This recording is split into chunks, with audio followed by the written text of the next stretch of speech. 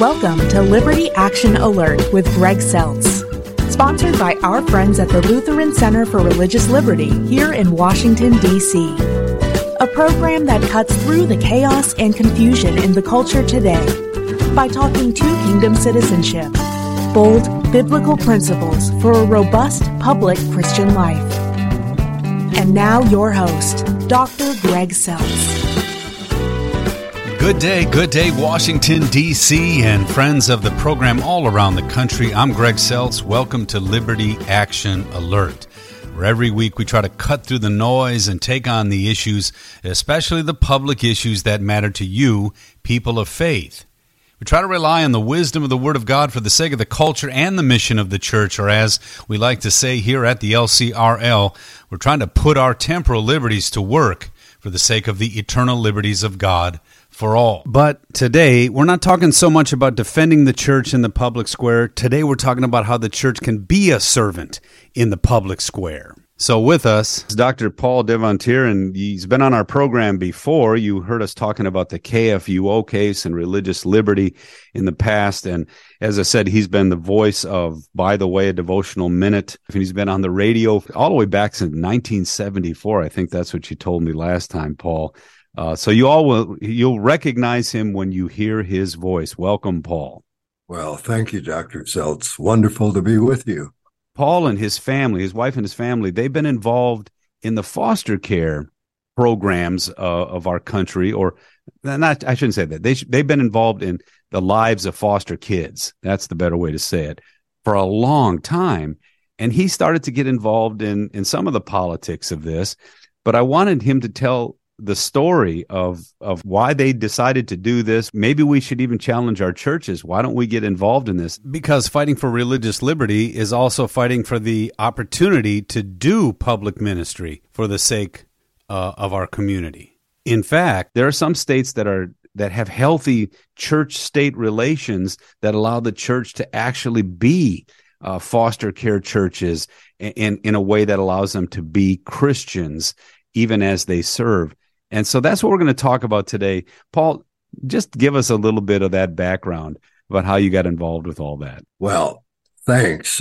I actually began life as a child. And, Good. And I suspect that's the case for many others as well. But I was blessed, and I pray you were too, with a wonderful childhood, and married a beautiful young woman who shared my belief that children were gifts from God and we should do everything we can to make their lives as wonderful as ours had been. And it wasn't a single decision to pursue that kind of thing. It was kind of a process. And it began with something as simple as a newspaper article. We lived in St. Louis at the time. A local newspaper article calling for individuals to consider becoming visiting foster parents for children who were in an institution in St. Louis. And my wife said, we could do that. We don't have any children of our own yet. And so we did, and that's how it all began. We had children visit us on the weekends, and one of those, who was 7 years old when he came to live with us, the institution finally said, could he just live with you rather than living at the institution, and he can still go to school here, but maybe he could live with you. So that's how it started. When he was 10 years old, he became part of our family through adoption. A month before our first biological child came into the family. So we had two children the same year, 10 years apart in age. And that began infant foster care for the most part. Okay. From the time a child was born until he or she was adopted or returned to a natural mother or parents. And for more than 20 years in our family, there was never a time we did not have at least one infant in the house, and sometimes several. And our children, as they grew, became very involved in foster care as well.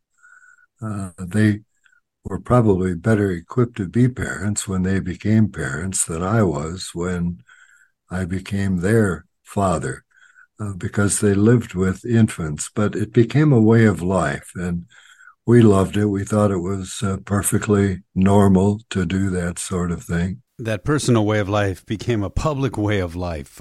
So where did it lead? That led ultimately to a call I received one day from the National Council for Adoption in Washington, D.C., asking if I would consider becoming the national director of a new program that was just being put into place. And you can imagine how surprising that sort of thing can be. I didn't know about the program, didn't apply for anything. I knew something about Washington, D.C., because I had been involved there for quite a number of years in the KFUO case that you've already referenced. But to make the move and live in the Washington, D.C. area, I wasn't sure. But it seemed like an adventure I simply couldn't pass up.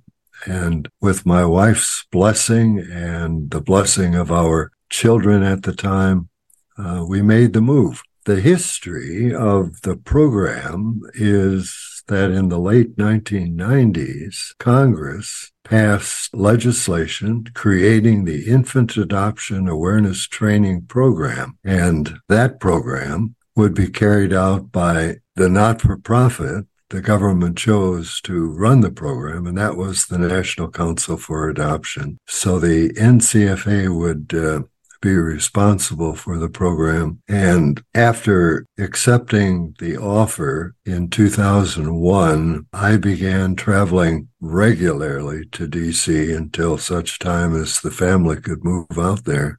Mm-hmm.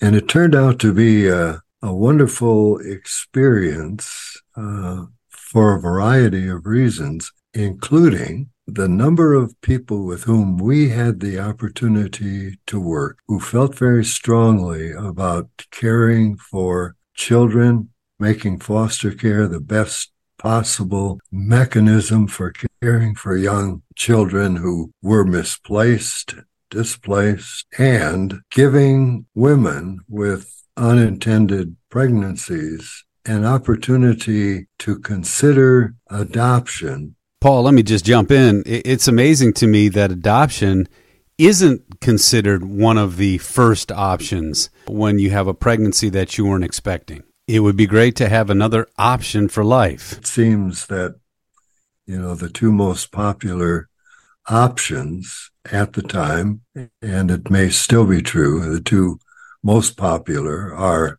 terminating the pregnancy or parenting the child.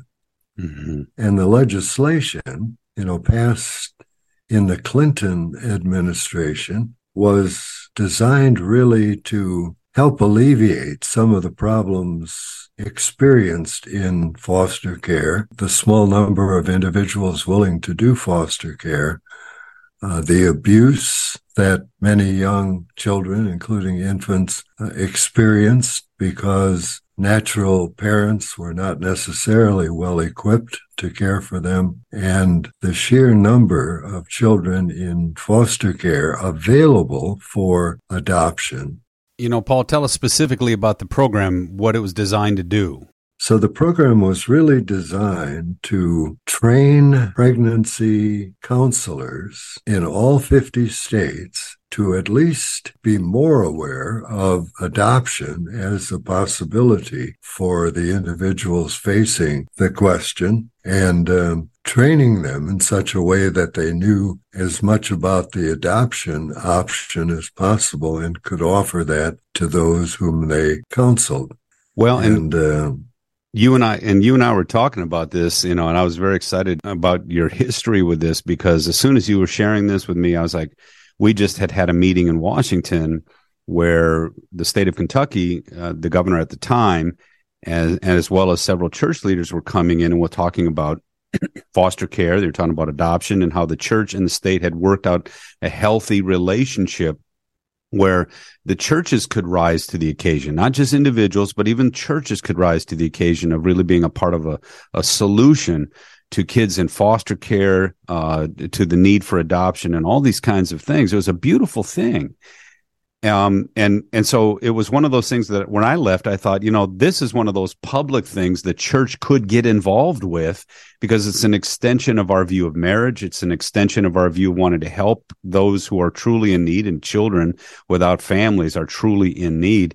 And here you showed how easily we can kind of move into that just by saying, well, why not us? So, I mean, that to me was an exciting part of our conversation, because it just seemed so natural that you were doing this. In fact, didn't you tell me the story about how you were coming home after a late day and your wife was running to choir practice, and what did she say about where there might be a baby coming soon or something?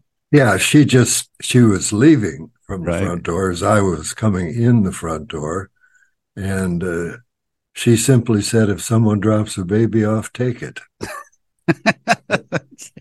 And so, go ahead. I knew exactly what she was saying, because whenever a foster child left, either returned to his or her mother in most cases, or to be adopted, there was always another one waiting for foster care. So, it was not unusual in our household to have someone drop a baby off. We were accustomed to that sort of thing. Yeah, and go ahead. Well, you referenced, something that I think is extremely important, and that's the support that can be available within, for example, a congregation or among friends who have similar respect for the little ones and a strong desire to care for them in the best possible way. The members of our congregation at the time, during all those years when we were foster parents,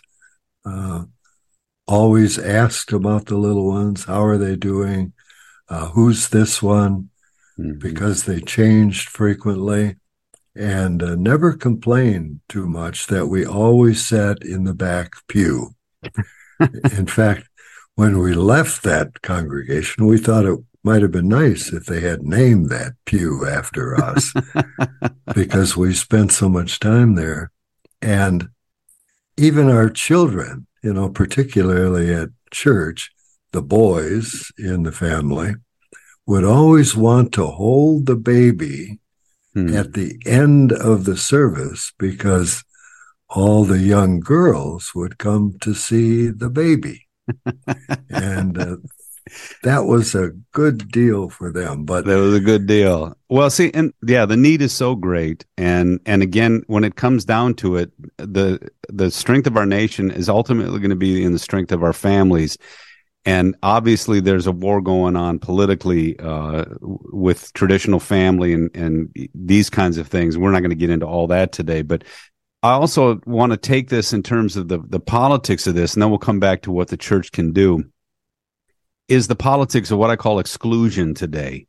And where politics is being used to weaponize exclusion of people like yourself. And I said this before we even came on the program today, that I think today you would not have been able to get the directorship because of your views on marriage, your views on abortion. They would have excluded you from that. Now, that's saying one thing, but it's even worse than that. If a Christian ministry or a Christian church wants to get involved in this and they do everything the same as everybody else, they can be excluded for those same reasons today too. And so there's literally this secularism that is now weaponizing politics to say the church cannot be in these kind of things. And this is already, so in Kentucky, where I was just telling you about how they've worked this wonderful partnership out, and they're really serving underserved communities and kids who have been in foster care for so long. And there was a case now, the Sunrise case, where there are these activists who are coming and saying, but if you believe in marriage, or if you believe in abortion or any of those, or against abortion, those kind of things, you cannot be part of this program. And there was a case in Philadelphia called the Fulton case, where they tried to shut down the Catholic services just because they believed in traditional marriage, even though the Catholic Services Agency had been there over 100 and some years, caring for kids, caring for people. And I think this politics of exclusion is something I wish our people understood. We're not the ones politicizing things. We're trying to take politics out of this so people like yourself or churches that believe the way you believe about these things can have an opportunity to serve. And I think that's what's something where, again, I know you didn't have to deal with that maybe as much back in the 90s. We actually had the Defense of Marriage Act passed back then that actually defended at least the church's right to be the church. Yes. So again, isn't it interesting today that the politics have changed where people who are as passionate as you might not be able to serve? I think that's a tragedy. Well, I commend you for what you're doing, and I pray that you and others like you can make sure that we're not excluded in the future from doing those things that we believe we can do extremely well. Right. And can be such a blessing, right? Yeah. With 500,000 children in foster care at any given time, there are quite a few of those available for adoption. But whether they are or not, if you got congregations, groups of individuals who share similar beliefs, Right. really involved in caring for the little ones and even considering adoption, that would be a wonderful thing. And you're dealing with people you don't have to instruct on what it takes to be a kind, loving, caring individual when it comes to those around them, including the children. Yeah. They already have the inclination. They've probably demonstrated it in a variety of ways. If we could just get them a little bit more involved in all the children who need what they can give, but if they're excluded because they have certain beliefs consistent with their Christian faith, for example, if they're excluded, we've lost a valuable asset that could be used for so much good. No, we've lost, not only that, I think we've lost our way as a people. And that's something, now that's more than the politics discussion can do. Obviously, we've got to try to persuade at that level. But I'll give you an example I met Tony Dungy at the March for Life. And Tony Dungy, I did not know this, but, he has 3 biological children, but they have 8 adopted children. So he has 11 kids in the home. And Tony Dungy's football player extraordinaire, was a great coach. He coached the Tampa Bay Buccaneers when we were down there, then went to Indianapolis and finally, won the Super Bowl. He was just a phenomenal coach, a man of integrity, man of virtue. But as soon as he stood up at the March for Life, and he's demonstrated in his life that he's a person for life, and he will sacrifice and bring children into his home if that's what's needed. He puts his money where his mouth is, as they say. And yet he's been vilified recently just because he demonstrated, he spoke at the March for Life. And that's the kind of thing we're seeing today, where this politics of exclusion. This is a phenomenal family, phenomenal guy, phenomenal person. He's been excellent in everything he's done. And yet somehow that disqualifies. Okay, well, we're fighting, folks. The Lutheran Center for Religious Liberty is fighting that battle to say you can't treat the church as a secondary institution, and you got to allow us to have the same access to these opportunities. Now, let's close with this thought. Shouldn't the church say, hey, wait a minute, not only is education in our purview, but since we're a pro-family church, why don't we get involved in more of this, the foster care needs of kids and families all around us? What do you have any advice for a church that might decide not just to do it personally, like people individually, but maybe as a church? Because a church is going to have to also realize that if several people get involved in foster care, that's going to change the dynamics of the churches and Sunday school and things like that too. What do you think? Well, I think that's a great idea, and we should keep praying that more people consider that possibility. In the Infant Adoption Awareness Training Program, we had 180 some trainers around the country who conducted the training sessions, and many of them came from agencies affiliated with Christian churches or organizations. And they weren't selected for that alone, but Right. What you suggest is that today they may be excluded because of their affiliation with churches that don't agree with everything that the government seems to be promoting these days. Well, the government will allow an agency that believes in abortion. They'll get the money. Who doesn't believe in the uniqueness of traditional marriage between a man and a woman, they'll get the money. But if you believe in those things, you won't. And that's the Trinity case where we're advocating for money for our playground, for our preschool. Same kind of thing. They try to exclude us merely because we're Christian. And hopefully we're getting to the point where we're saying, okay, if you give it to that group, fine, but then give it to us and let's see who serves better. Let's see who really makes a difference in the community. I don't have a problem with that.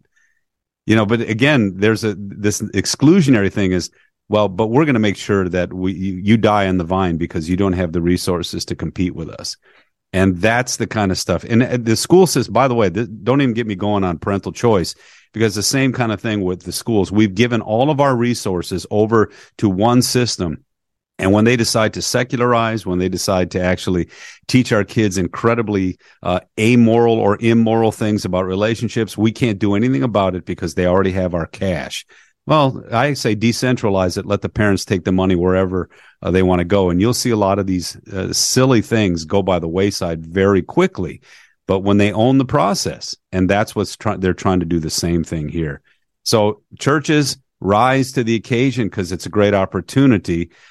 Paul, just close with a thought about how much it blessed you to be a part of the adoption program, but also just the foster care work that you and your wife did for so many years. Well, I mean, it was a blessing for our entire family, and certainly helped to realize anew how valuable God's creations are and how much we can do to help them be well cared for, loved, and pointed, Lord willing, in the right direction for their lives. And there are so many people, many who are listening to you on a regular basis and maybe listening today, who are those kinds of people. And my prayer is that somehow, as you suggest, we can find a way. Let's get together and do what we can to make sure that